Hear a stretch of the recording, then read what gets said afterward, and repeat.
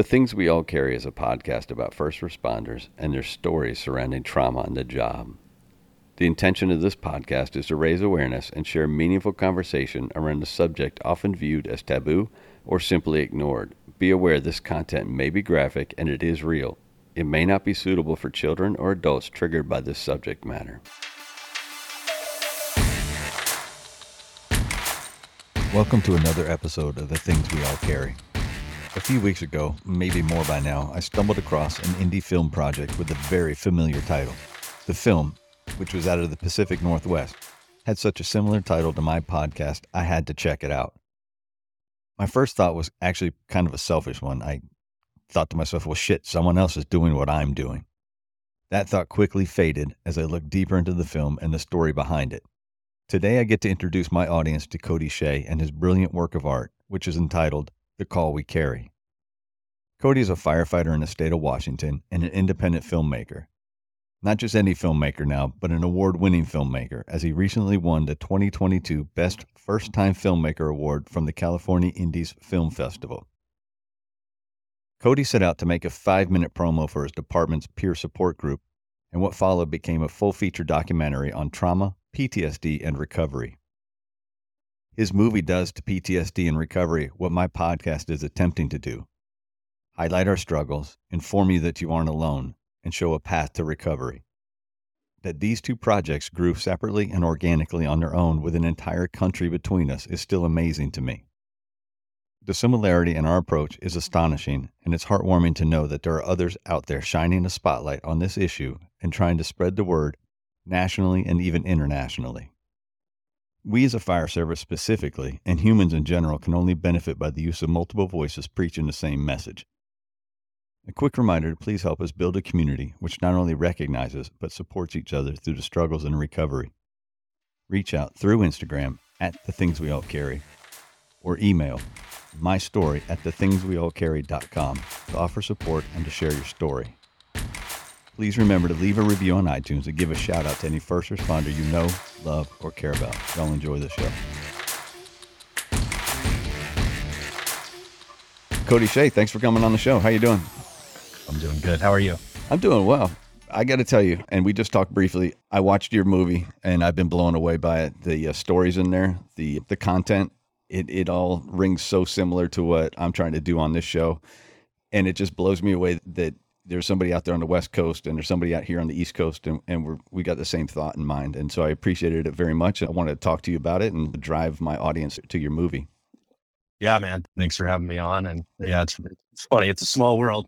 Like I said, I wish we met sooner. And we definitely have the same message that we're trying to get across. Real pleasure to be on today.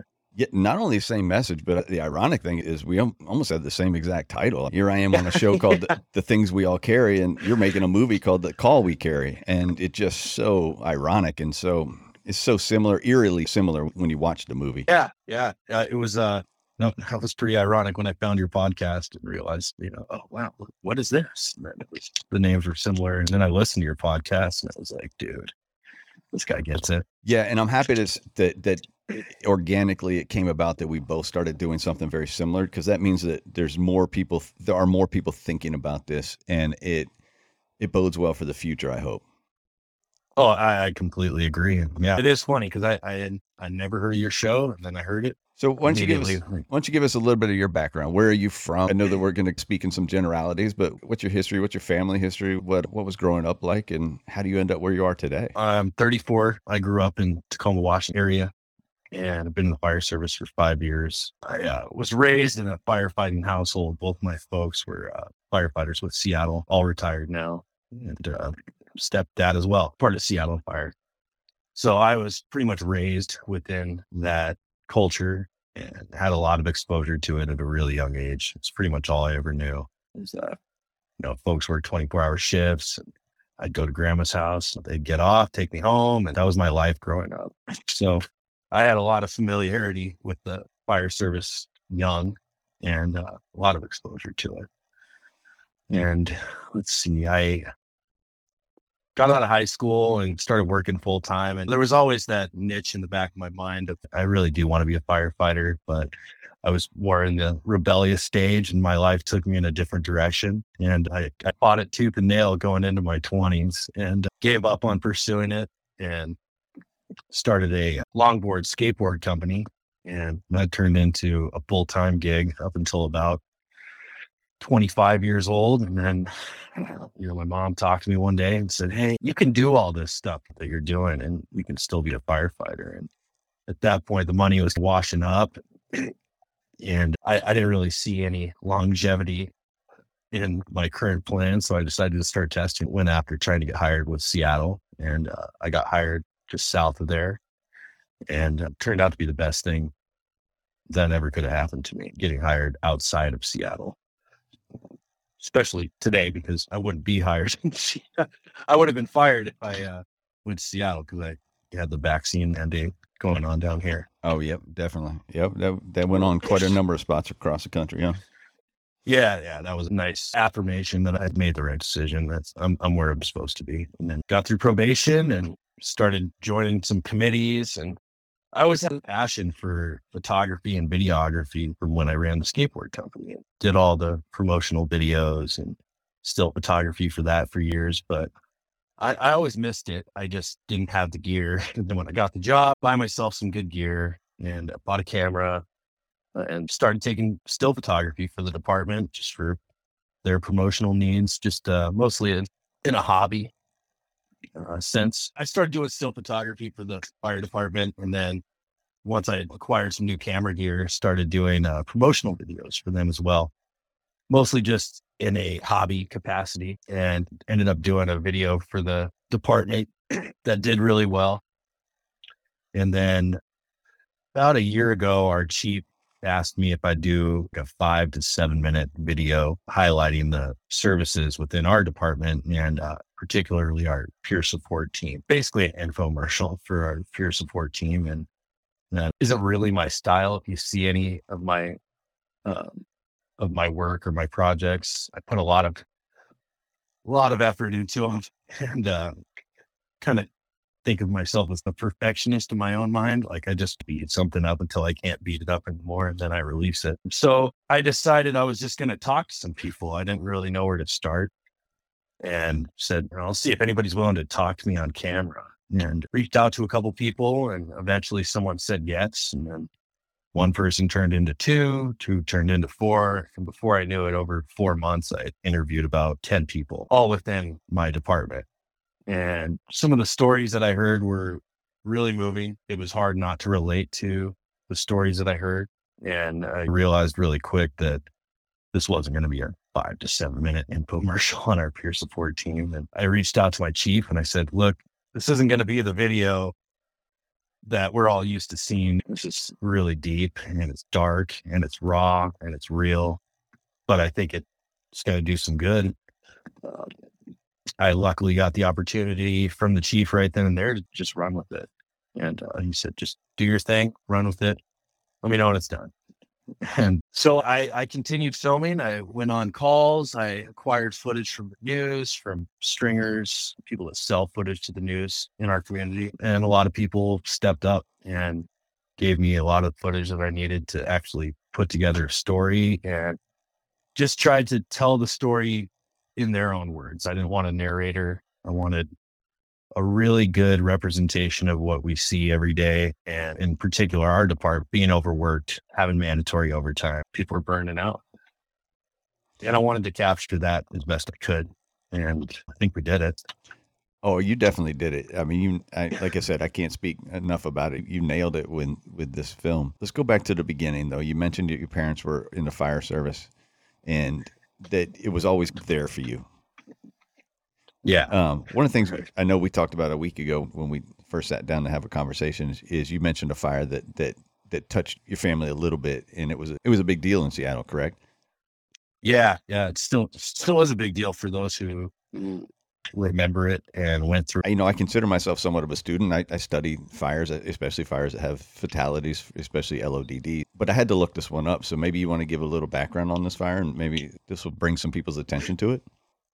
Sure. Yeah. It was January 5th, 1995, in just south of downtown in Seattle. They had a building go up, and it was a 2-story warehouse building. And when the initial companies arrived on scene and gave their size up, they didn't realize that it was they had a basement fire happening in the building. And 4 guys were in there when the floor collapsed, and 4 went down. 2 of them survived the fall and ended up running out of air. And that looked like 2 possibly died during. It opened up a big hole for my family. My dad that was his district. That was his building.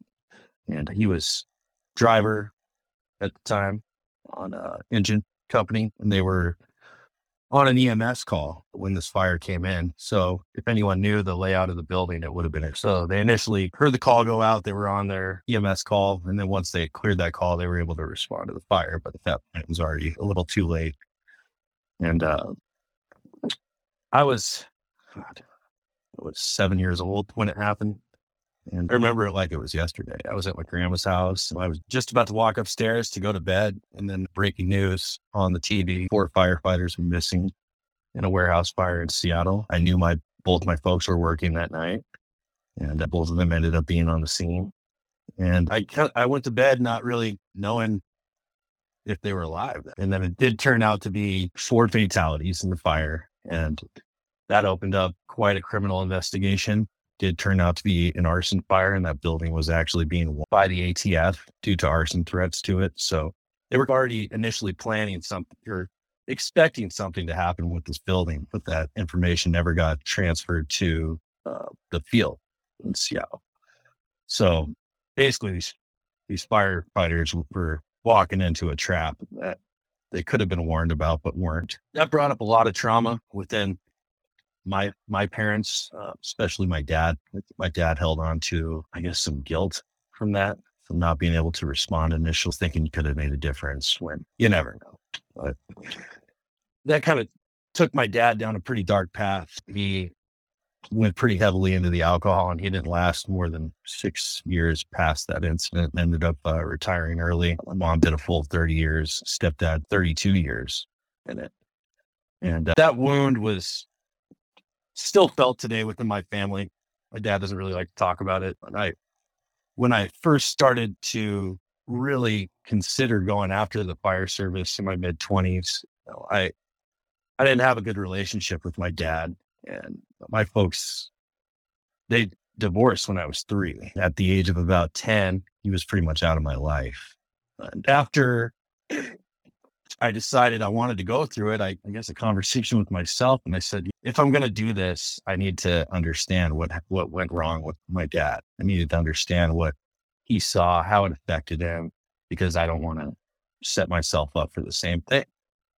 And so 25 years old, I tried to go on a little mission to understand him better. And I talked to a lot of firefighters that worked with him and tried to ask him as much as I could, but he still wouldn't really give it up. It was eerie because I never really knew my dad like that.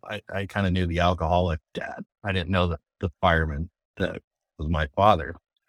And I wanted to understand what went wrong. And then the people that knew him best started laying out some of these calls that he'd been on, paying fire.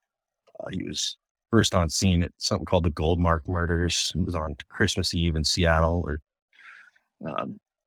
case of mistaken identity. It was supposed to be a political hit. Somebody broke into a family's home, bludgeoned the whole family with an iron.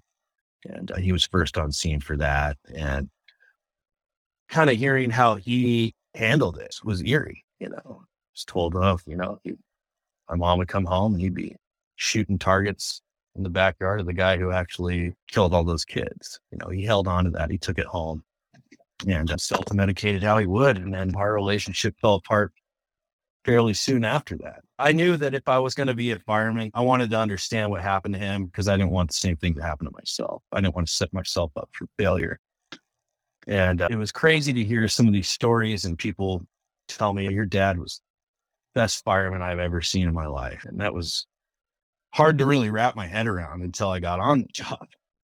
And so I tested for about 5 years straight, and I got shut down by Seattle time and time again. And then I just realized, well, this just isn't going to happen for me. And I was still on some hiring lists, and then got into paramedics privately, and got about halfway through. And then I got the offer, went through, and almost initially after I got into the field, I started to see things that affected me that I would take home. And for me, it's always the family's reactions. Those are the moments that get me on calls to this day. When I see a mom shriek and wail, and I feel like you must not have a heart if that doesn't affect you a little bit. Yeah, if it doesn't affect you at all, or if it doesn't affect you a little bit, yeah, you're almost heartless, because I remember calls like that, and I remember screams like that, and they stick with you. Yeah, for sure. And I think I understood a little bit more about my dad through that process. I think my whole journey in the fire service personally has been just searching for an understanding of my life's background and my family and where it went wrong. Because in some ways, I grew up in a broken home, even though both my folks were firefighters. They had good jobs. And my mom really did her best with me, but she was trying to raise a man that was rebellious. And I put her through a lot of grief growing up. But I think it all came to head for me when I got in. And then I started actually doing the job and understanding what was happening around me. It was quite the experience. So you're 5 years into the fire service now. Yes. And you're firefighter paramedic, correct? Yeah. So I got the offer, and I actually had to drop out of school to take the offer, and took it, got through, spent a couple years on a busy engine, and then went through my department's paramedic program, which took about 10 years. So I've been a medic now for about a year. Okay. And then, like you say, your chief comes to you and says, hey, I need a 5 to 7 minute video. And you delve into it, and you find that there's no way in hell you can cover this topic in 5 to 7 minutes. Yeah, I did. I knew that pretty quick. I was just trying to be tactful on how I was going to break the news to them.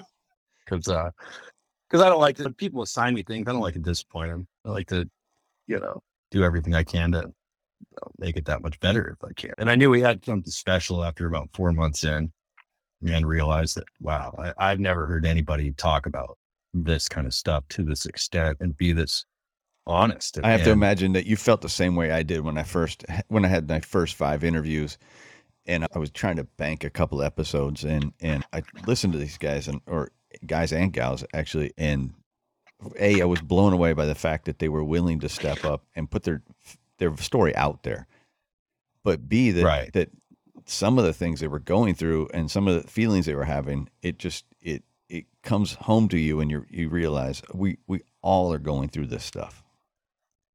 Yeah. It made me feel it didn't make me feel alone when I was listening to all these words. In fact, I felt encouraged. I felt, wow, there's a lot of us out there. Because I silently dealt with a lot of this stuff myself. I have a fiance. I have a mom, 30 years firefighter medic. I have people I can talk to, and I do talk to. But hearing that I wasn't alone within my own department was encouraging to me. And it also made it that much more important. It was, I had to tell myself, don't fuck this up. Yeah, there's that pressure, right? Yeah. I found the same thing.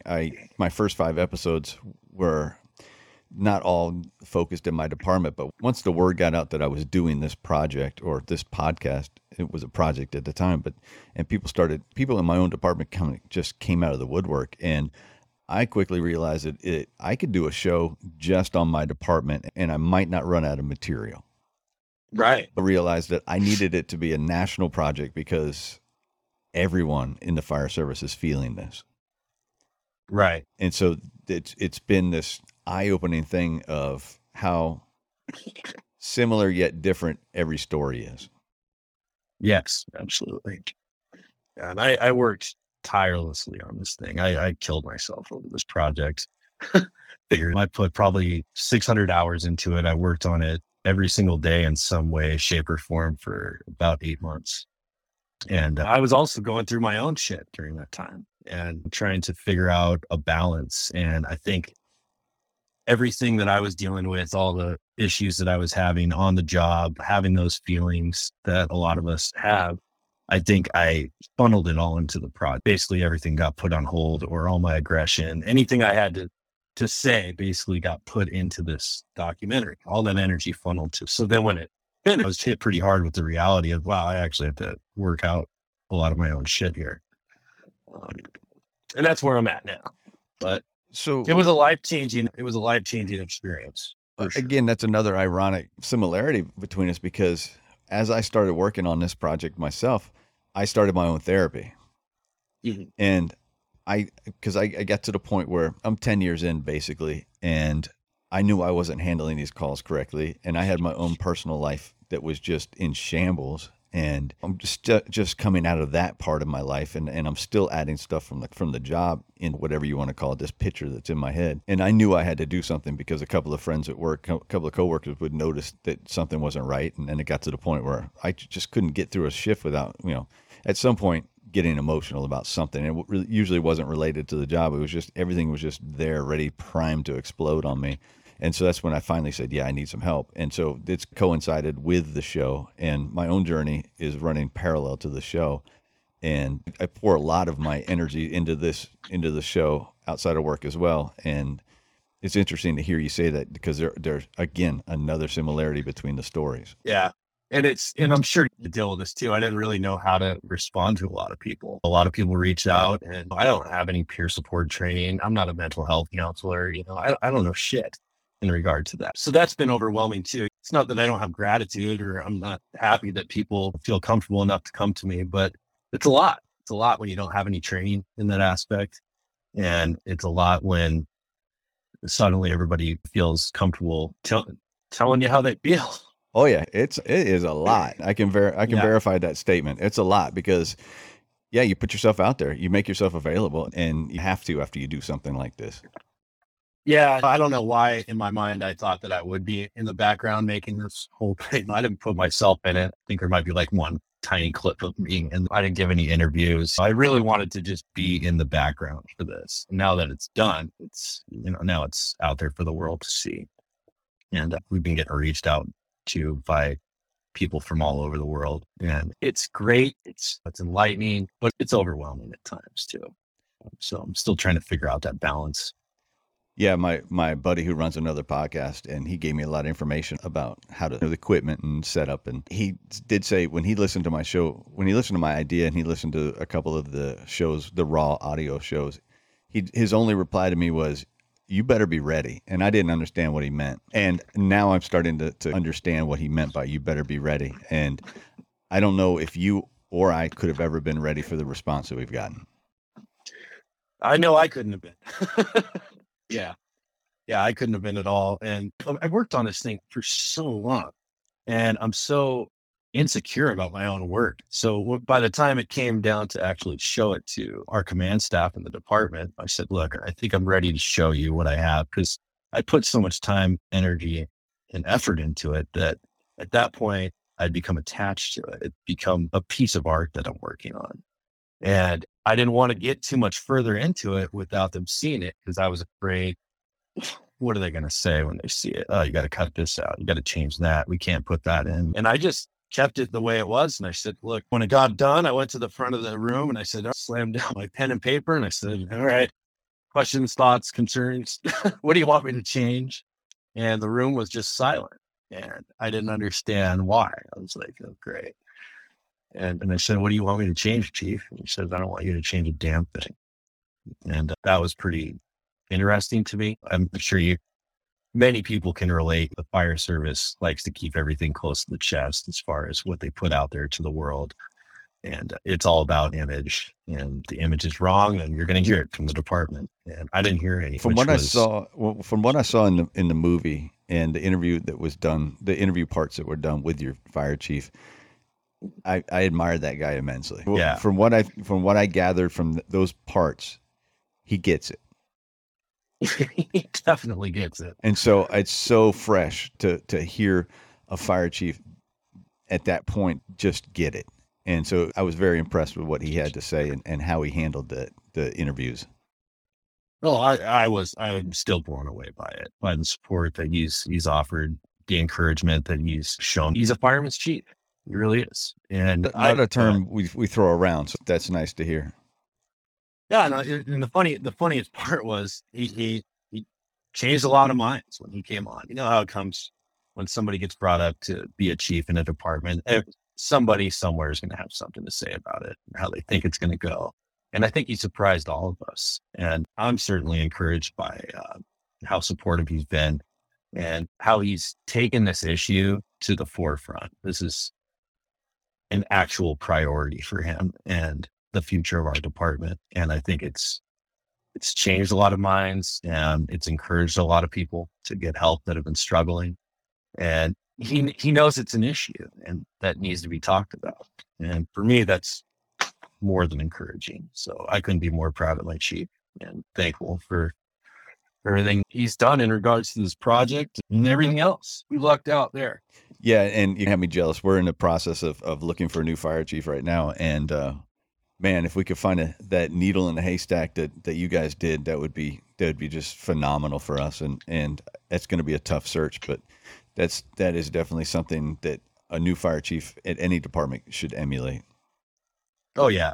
He's got his work cut out for him. It's an uphill battle. We're infamously known in this region for coming up short on our budgets and having to get more back to the city to meet those budget requirements. And it's tough because we need every dollar we can get right now. So we're hoping the film can also show some of these politicians and people in charge of our city and our community that like, this is a problem, that we're robbing Peter to pay Paul, and we're just trying to play catch up. It's just not enough support financially for the fire department these days in our region. Let's talk about the film a little bit. And I don't want to give too much away because I want my people, my audience to watch the film. And I think that it would be impactful if they didn't know people's stories from the film, even though we could talk for hours on the stories that are in the film. I think that can be left for somebody to watch the film to learn these stories and to learn from those stories. I think that what I'd like to do is just hit on some topics that we have that are similar on the podcast and in the movie.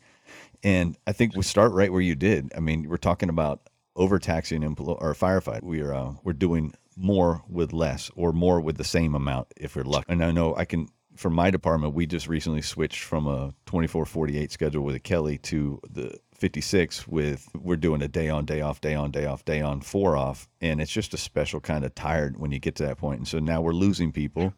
We're losing ALS providers, and we've gone to a 1-on-1 model, which is increased runs for every unit. And some of our guys actually took a pay cut to come to that schedule because that's the way it worked out. And unfortunately, it was these young guys who have 5 years or less on the job. And I can't help but encourage these people. If the grass is greener somewhere, you've got to go for it. And then that also handcuffs us even more. And that's what you guys aren't seeing the same set of problems, but it's a very similar set of problems where you're doing more with less, correct? Correct. Yes. We haven't added a response unit, a primary response unit in years, and our population's been increasing. Our call volume's gone up. Our homeless population's tripled. We're in some hurting times, right? So I didn't want that environment to be looked over in the film. I needed to spell that out, that this is a contributing factor to people's mental health right now. I really wanted that environment to be captured because it's unavoidable. Those are circumstances that have contributed to people's mental health today. And I think we did a good job of not beating that up in the film. We definitely talk about it, but we wanted to talk about everything. And I wanted to keep the film under an hour if possible. And I'm just over. Yeah, you're just right there. Yeah. And it got to the point where I wanted to cut stuff out, and they were like, you can't cut anything out. Like, you just can't. You need to add. I didn't want to add. There was a happy medium there. And you cover it well because you mentioned the increases in violent crimes. You mentioned the increases in just general run. Some of your guests that I call them guests that are in the movie discuss it themselves, how they're just running more with less. And the one that really stood out to me for your area was that increase in arson crime. Yeah, scary. Was it 82%, I believe? 82% was when I took that part of the news article out. I believe it's gone up since then. And our homicide rate has increased by 200% in the region. That number just came out today. 200% increase in homicide. And you guys are seeing most of those calls.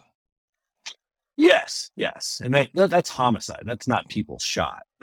Right. We have shootings almost every day. And I think fire departments all over the region and really all over the country are probably feeling the fallout over the defund the police movement. We're certainly dealing it up here where basically some laws have been passed in our region that have handcuffed police and not let them respond to the calls that they want to go on. We have an increased heightened awareness for our region right now because we know that we're alone. We don't have the support from the police that we once had. Police are understaffed. We're understaffed. It's a kind of demoralizing environment in fire departments all over the country, right? As a result of, politics and certain laws that have been passed that we're certainly feeling in this region. It's unavoidable.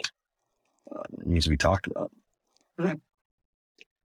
The other thing that, of course, the other similarities were the stigmas that we have, why we're not asking for help. And I think that it's the same thing across the board that I'm finding on this show.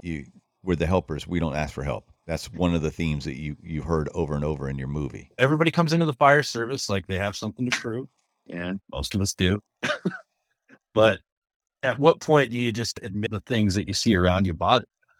And to never admit that, then I think you're setting yourself up for failure because it's going to affect you and it's going to affect people around you. And people get burned out. People get to a point where they've seen too much.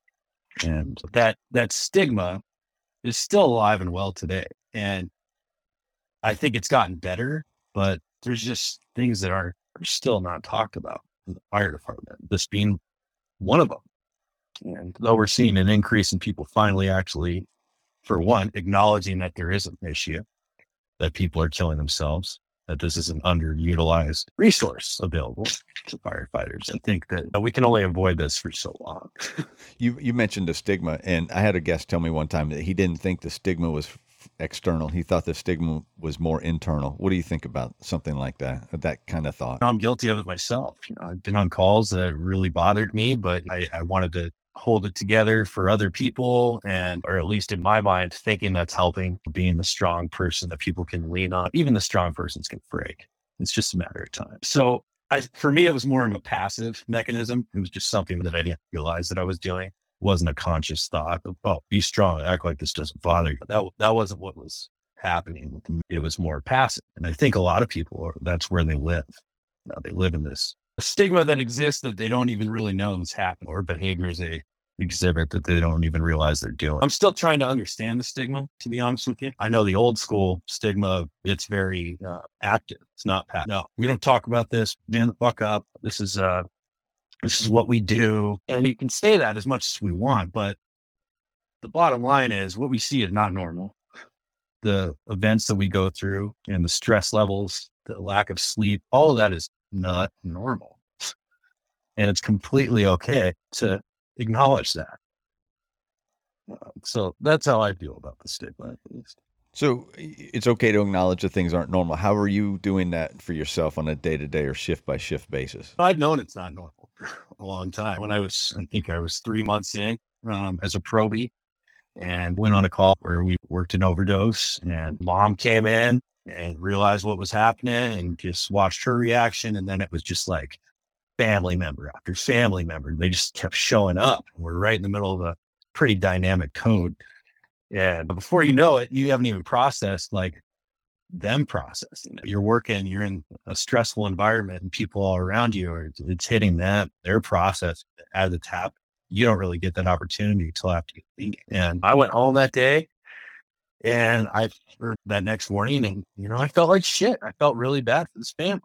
And I now realize that's what triggers me, having empathy and putting yourself in not just your patient's shoes, but your patient's family's shoes, and going, man, if my son was dead on the floor right now and 8 people are pumping on his chest and trying to wake him up, that destroy me. So for me, it's a battle of not taking it too personally. I try not to hold on to the blame or the guilt or asking the questions why, where most of us are never going to know why, which is a problem for me. It's been a personal issue for me my whole life because I search for the answer to what I want to know, what led to it and what got people to that point. And sometimes you're just never going to get the answer to that question. That can be discouraging.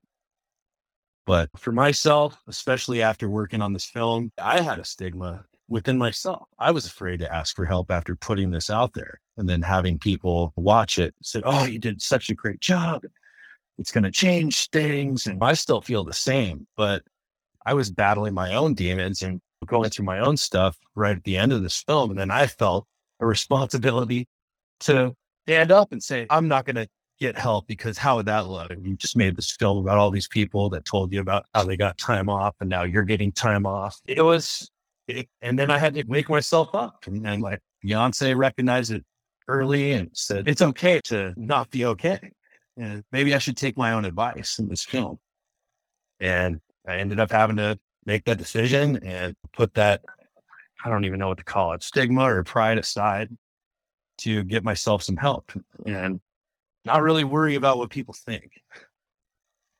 If you're not doing okay, you're not doing okay. It doesn't matter if you just made a film about mental health and PTSD. If I'm not doing good, I'm not doing good. The other thing that I thought you did a good job on, and this is the one thing that I've been talking about quite a bit, is the suicides. Right. I don't think the general public realizes the number of firefighters that are killing themselves on a yearly basis. And the stat you used in the movie was, I'm not sure how many years, was it 10 years? What's that? The statistic on the number of firefighters.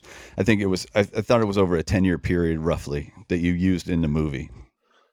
Yes. Yeah. 20, I think. It started at 2001. And I got these numbers from Firefighter Behavioral Health Alliance. And even they admit that, we don't have the full picture, because a lot of these suicides are not reported.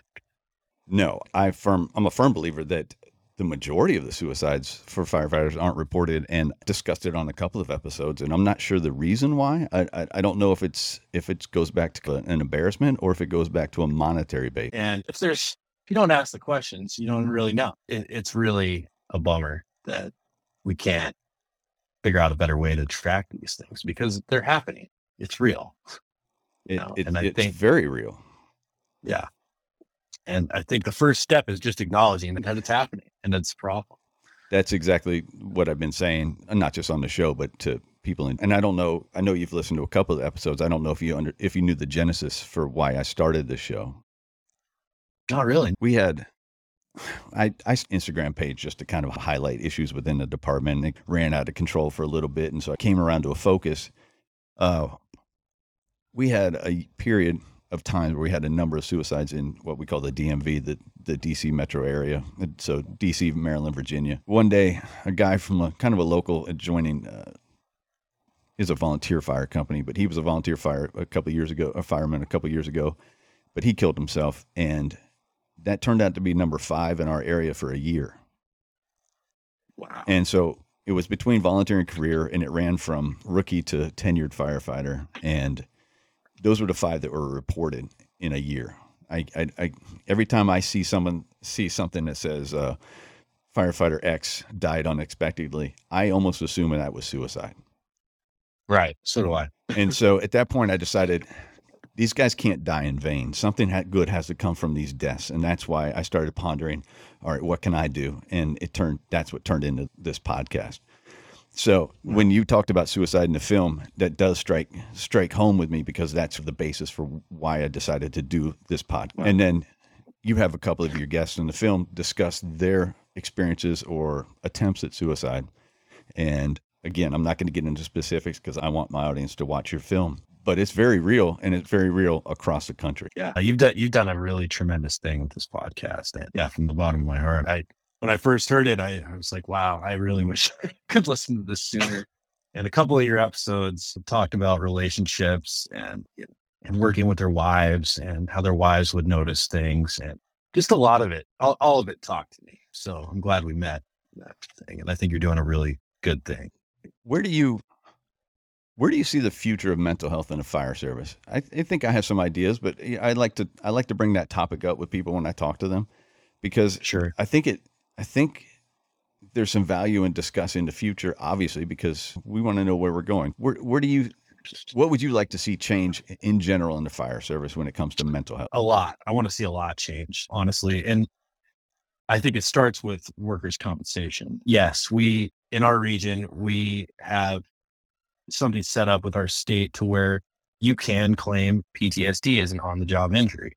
However, the process of getting that approved needs reform, and it needs reform bad. And the other thing is, for some of the stuff that we're battling right now is, yeah, I can go see a psychologist, but they have to be affiliated with my insurance company, or L&I won't fork out any money for it. The problem is we might have 7 providers in our region that are booked up months ahead of time. That's not good enough. You need them right now. And I want to see that change. I want some reform to the process of OJI within our state. Let's talk about that real quick and it's not real quick because I have questions about that. The OJI, and that's on the job injury, correct? Correct. So you guys have a system set up where if there's a trauma or if there's PTSD, that can be deemed an on the job injury. Am I right? It can, yes. But we all, I think, within the fire service understand that a lot of that's cumulative. It's not just one incident. It's a combination of several. I think it's almost never a solo incident. And the way it's set up right now, they want a specific incident. So really, if you're out on the lines and things bother you, and write down these call numbers, actually keep track of this stuff. This is exposures, and you need to treat it as such. Because if you don't, and you get into a point where you've had enough and you need to actually claim this injury, they're going to want a specific incident. And that doesn't always work. My recommendation to people is get ahead of it, document this stuff, and just, whether it's a note on your phone, something, but have some kind of documentation to back up the fact that you were even on this call that bothered you. Because it might come down to you proving that you were not only there, but that it was a traumatic event, that it bothered you. I wish it wasn't as hard as it is, but it's funny, ironic. You say you wish it wasn't as hard as it is, but at least you have the option where you are to find a call and maybe have a case for an on-the-job injury. That's a foreign language where I am.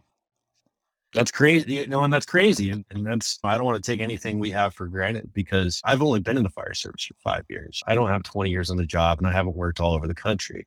I've only had the exposure to my limited amount of experience that I have. It's the same here. And that's exactly why I'm blown away by the fact that when I heard that in the movie, I was like, oh my God, they can actually do that. And I've made this state level, but I've made this argument even at the local level with battalion chiefs or captains or whatever, that if you get a traumatic call, and we all know what a traumatic call is. Yes, I will stand by the fact that any call can be traumatic. It's how it affects you personally. Those marked calls, the infant CPR, the fatal fires, the LODD, whatever it is, one of those that would really knock anybody on their ass. I've made the argument that's an injury, and that they should be put on injury leave and given whatever resources they need to start that recovery process. Absolutely. But I think the best thing on your side is numbers. How many people are actually taking off time? How many people are going out sick? And you don't have a good system to report that because they're not acknowledging that it exists. No. And when I make that suggestion, I'm laughed at, or we're laughed at, because it's, that'll never happen. They don't even bother to entertain the idea. And I think that when I say where we might want to see the fire service go with mental health, I think what you guys have out there, and we can make that we can filter that down from the state level to the local level, and we can start to determine that these are injuries, and we can do something about it. We can give some time off. We can get coverage at least for the rest of the shift or whatever it is. That's I think the starting point. Absolutely. Yeah. I feel terrible that there's other regions like yours in particular that don't recognize this stuff is happening, because that's your biggest hurdle. And I'm glad that we've made progress in that aspect. Now it's just fine tuning things. Yeah. I feel really terrible for people that can't claim what's actually happening. How successful are your firefighters in getting that classified as an on-the-job injury? Right now, it seems to be kind of 50-50. If you don't keep track of a specific call, everything like keeping those records can bite you in the ass. I know that firsthand. Like I said, the other issue is the affiliated providers. Like I said, if you have a provider that has a license and practices mental health, and you go see them, but your insurance or L&I or workers' compensation won't recognize them because they're not in their network of, people that take your insurance, and then just, you can't see them, or we're not going to compensate you for anything that you spent there. That's a problem. You either need to increase your amount of providers in our region, or you need to have some kind of exception to that rule, because otherwise you're just going to turn people off from getting help. They don't take my insurance. Fuck it. I'm just going to keep working until I can't anymore. Yeah, because $150 a pop for a therapy session that hurts your pocket. Yeah, absolutely. No matter who you are, No. and that all increases, and it stacks up over time very quickly. Before you know it, you're out thousands. I had a discussion with Robbie. He's in Tennessee now, but by way of California originally, and he applied for short-term disability for PTS and was denied, even though the doctor had documented everything and had diagnosed him with PTS. The insurance company said, no, you don't qualify, and they didn't give him a short-term disability. But when he came back to the same insurance company later that year to renew his life insurance because he had another child and he wanted to add money to his life insurance, they denied it based on his PTS diagnosis. So they're basically expecting him to kill himself so they won't give him a life insurance policy. Yeah. And but it doesn't exist. Exactly. And so that was just such a slap in the face to him and to anybody that's gone through that. Well, especially if you read between the lines, you're like, right, what does this statement actually say? It'll be cheaper if you kill yourself. Yeah. It's great. And that's an insurance thing. I know it's not a department thing, but it's still part of the process. Yeah. That's terrible. I think exposure to people outside of our profession is paramount. I'm hoping to get some of that happening with this film, get people actually some eyes on what's actually happening. So that's all I hope for. And as far as where I see it going in our department and in our region, I'd like to see technology utilized a little better. During COVID, we couldn't even enter our stations without taking our temperature, picking up the iPad and saying, yes, I don't have a fever. Or I have not been around anyone with COVID. And we had to do that to enter the build. Oh yeah. So did we. Yeah. Yeah. So how hard would it be to just maybe add a checkbox of a mental health check when you come in? Something that's not that active. It's just a checkbox that you check that, yeah, I would like some resources. If you have a peer support team member a specific individual, you'd have that option to check their name. Utilize this technology a little better in that aspect. I think is going to help us. That's something I'd also like to see. Yeah, that I like that idea. The issue I see with that is going back to how honest are we going to be with each other at that point. And I guess if you get to that, if you're at that point where you really want some help, you're going to be honest. But both you and I know that if you're not ready for it, you're not going to say it anyway. Yeah. I got to a point where I couldn't really fight it anymore. Same here. My fiance was saying, look, you're not yourself. I mean, it's not stuff anybody wants to hear, but you need to hear it, especially if it's gotten to that point. I'm thankful I have an opportunity to get some help, work on myself, try to make it out of this thing alive. Because really, that's what we're all after. We love the fire service and we put our whole lives into this, but there's a life after you leave. I think I forget who said it in the film, but I'll paraphrase because my memory is shot sometimes. But last night listening, at one point, paraphrasing, the comment was made, this is a fantastic job. It's a great job, but it is killing us. Right. And yeah, I don't think enough firefighters realize that, let alone people outside the fire service realize what all is affecting us in this job. From actual fire to the traumas to our gear, everything, to the sleep. We haven't even talked about sleep and nutrition and all that stuff that adds into it. So everything is geared to kill us, essentially. And that's part of the job, but there's some things that can be taken into account and can be mitigated if a department can be proactive. Or if I'm very proud of my department. Yeah, and that's kind of what I was getting to, that listening to your fire chief, listening to the guys that are sharing their story, listening to your mental health specialist. I forgot her name. I apologize. Dr. Jenny Gregory. And she calls herself a traumatologist, or is that what, or something to that effect? I forgot. She's a traumatologist. Traumatologist, which I'd never heard that phrase before, or that name before. So that was interesting to hear it phrased that way. What she's doing for you guys and with you guys is fantastic. It's some wonderful work. Oh yeah, she's been a breath of fresh air for us. I'm sure you probably know what I'm talking about. Is one of the hardest things when going to see a counselor is laying the scene. explaining your job. They really haven't put any time or effort into learning what we do and what we see. That's probably not the good counselor for you. So for me, it's a relief when you go into a room and you're like, I don't have to tell you what I do. You know what I do. I don't have to explain to you what I saw and correlate that back with how it bothers me. You already understand that. So having her, and she's seen a lot of shit. She's been all over the world. There are all sorts of different war zones. In the movie, she was just going to the Ukraine, correct? Yeah. She went to the Ukraine in the middle of filming for that. And it's just dozens and dozens of war-torn places in the world. And she's got stories for days of traumatic stuff that she herself has seen. So not having to, like I said, lay that seed for her was beneficial to us, and especially to me personally. And she's done a lot of good for our department in that aspect, and trying to change things and getting people trained and increasing our resource list too. That's a big thing. That just needs to happen.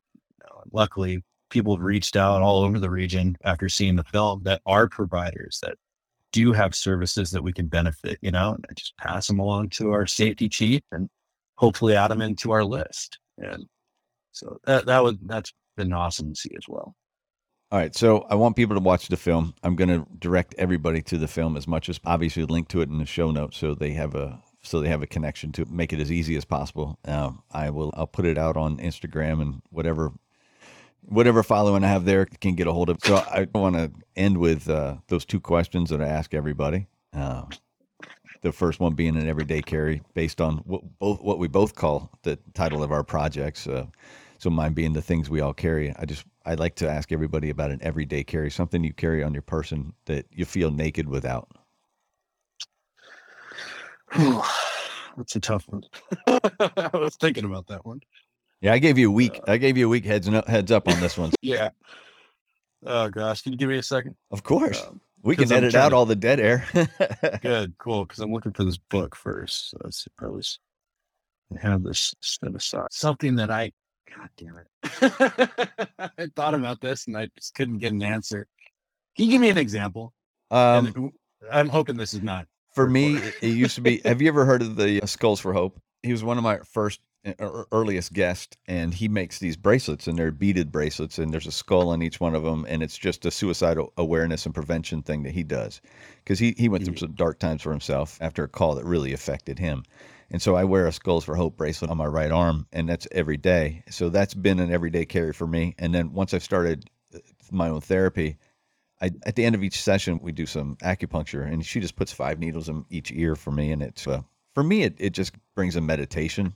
And so I sit there for about 15, 20, 30 minutes, and I just meditate with these needles in my ear. But then she also puts these, what she calls peas, and I mistakenly called them beans the other day, but she puts these peas in a strategic spot in the back of my ear. And so they stay there between therapy appointments.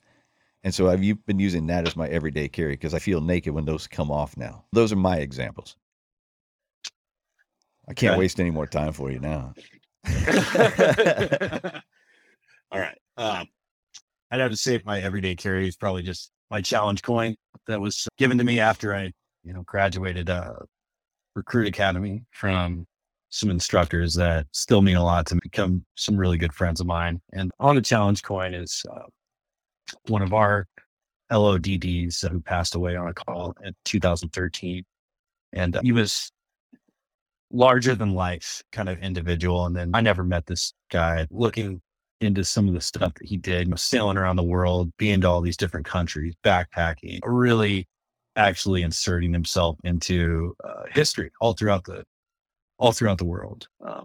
It's been a source of inspiration to me. So I carry his coin. I have tons of different challenge coins, and I'm not really a challenge coin flipper, if you will. Right. But that one's special to me just because it does have his face on it, and it's just a reminder to just go above and beyond. So that's something I carry with me every day. And for the non-firefighters in the audience, a challenge coin is just that. It's a coin that you're given for some sort of an accomplishment normally. And there's a tradition, if you're out at a bar and someone slams down a challenge coin on the bar and you don't have one, then you're buying the next round is essentially the challenge. Yeah. So just so everybody has a frame of reference, what that tradition is. And I think that's a perfect one to have. Right. So what about a book? What's a book you want to suggest? So a book that's really stood out to me lately was actually recommended to me by my fiance, and it's called Inner Child Therapy: How to Deal with Your Inner Child by Maureen Jones. And it's a short book. It's actually only, I think, like 26 minutes on Audible, but really highlights a lot of stuff. For me, all my trauma doesn't just come from the job. I have a lot of family history. I'm sure you do too. I'm sure everybody does. PTSD is an accumulated thing. And for me, a lot of things stemmed from my childhood and, growing up, and things I dealt with that I thought I dealt with that maybe I didn't. And here I am 34, and now I have to deal with them. So that book really broke it down for me to understand your past trauma and your upbringing and things that all weave into the fabric of who you are today. So I found that book to be beneficial. I listen to it often. Awesome. I will link that in the show notes. If there's any way, actually, if you could send me a picture of the challenge coin, I can put that in there as well so people can get a glimpse of that. I'd love to. One thing I forgot to ask you, what are your future plans? Any more films in the works? Yeah. So I'm definitely taking a break, much needed break. Like I said, this thing really took the life out of me. And then I was putting all my aggression into finishing it, and it became an obsession. And once that's done and taken away from you, you have to reset. And so right now I'm taking a nice break. I'm going to go back and doing some still photography that I'm excited about doing, because it's my little comfort zone. It doesn't take a ton of effort for me, and I get excited when I do it. I do have plans to pursue some more document films. I eventually, one day, I think I'd like to do something on the Pang Fire. And just because the story is just insane, even the events after the fire. And it's a forgotten tale in our region, unfortunately. No, like I said, I had to look it up. I had never heard of it. Yeah. And there was so much involved in that, and the arson, and they knew who did it, and they had to track him down from Brazil. The White House got involved. It's a really dynamic crime story as well. So I think I might end up pursuing that someday. I would also like to maybe do a video about police. Definitely ideas in the hopper. And rest is good. Taking that breather and taking that break and recentering yourself is optimal, especially after something that intensive. Yeah, and that's what I'm focused on right now.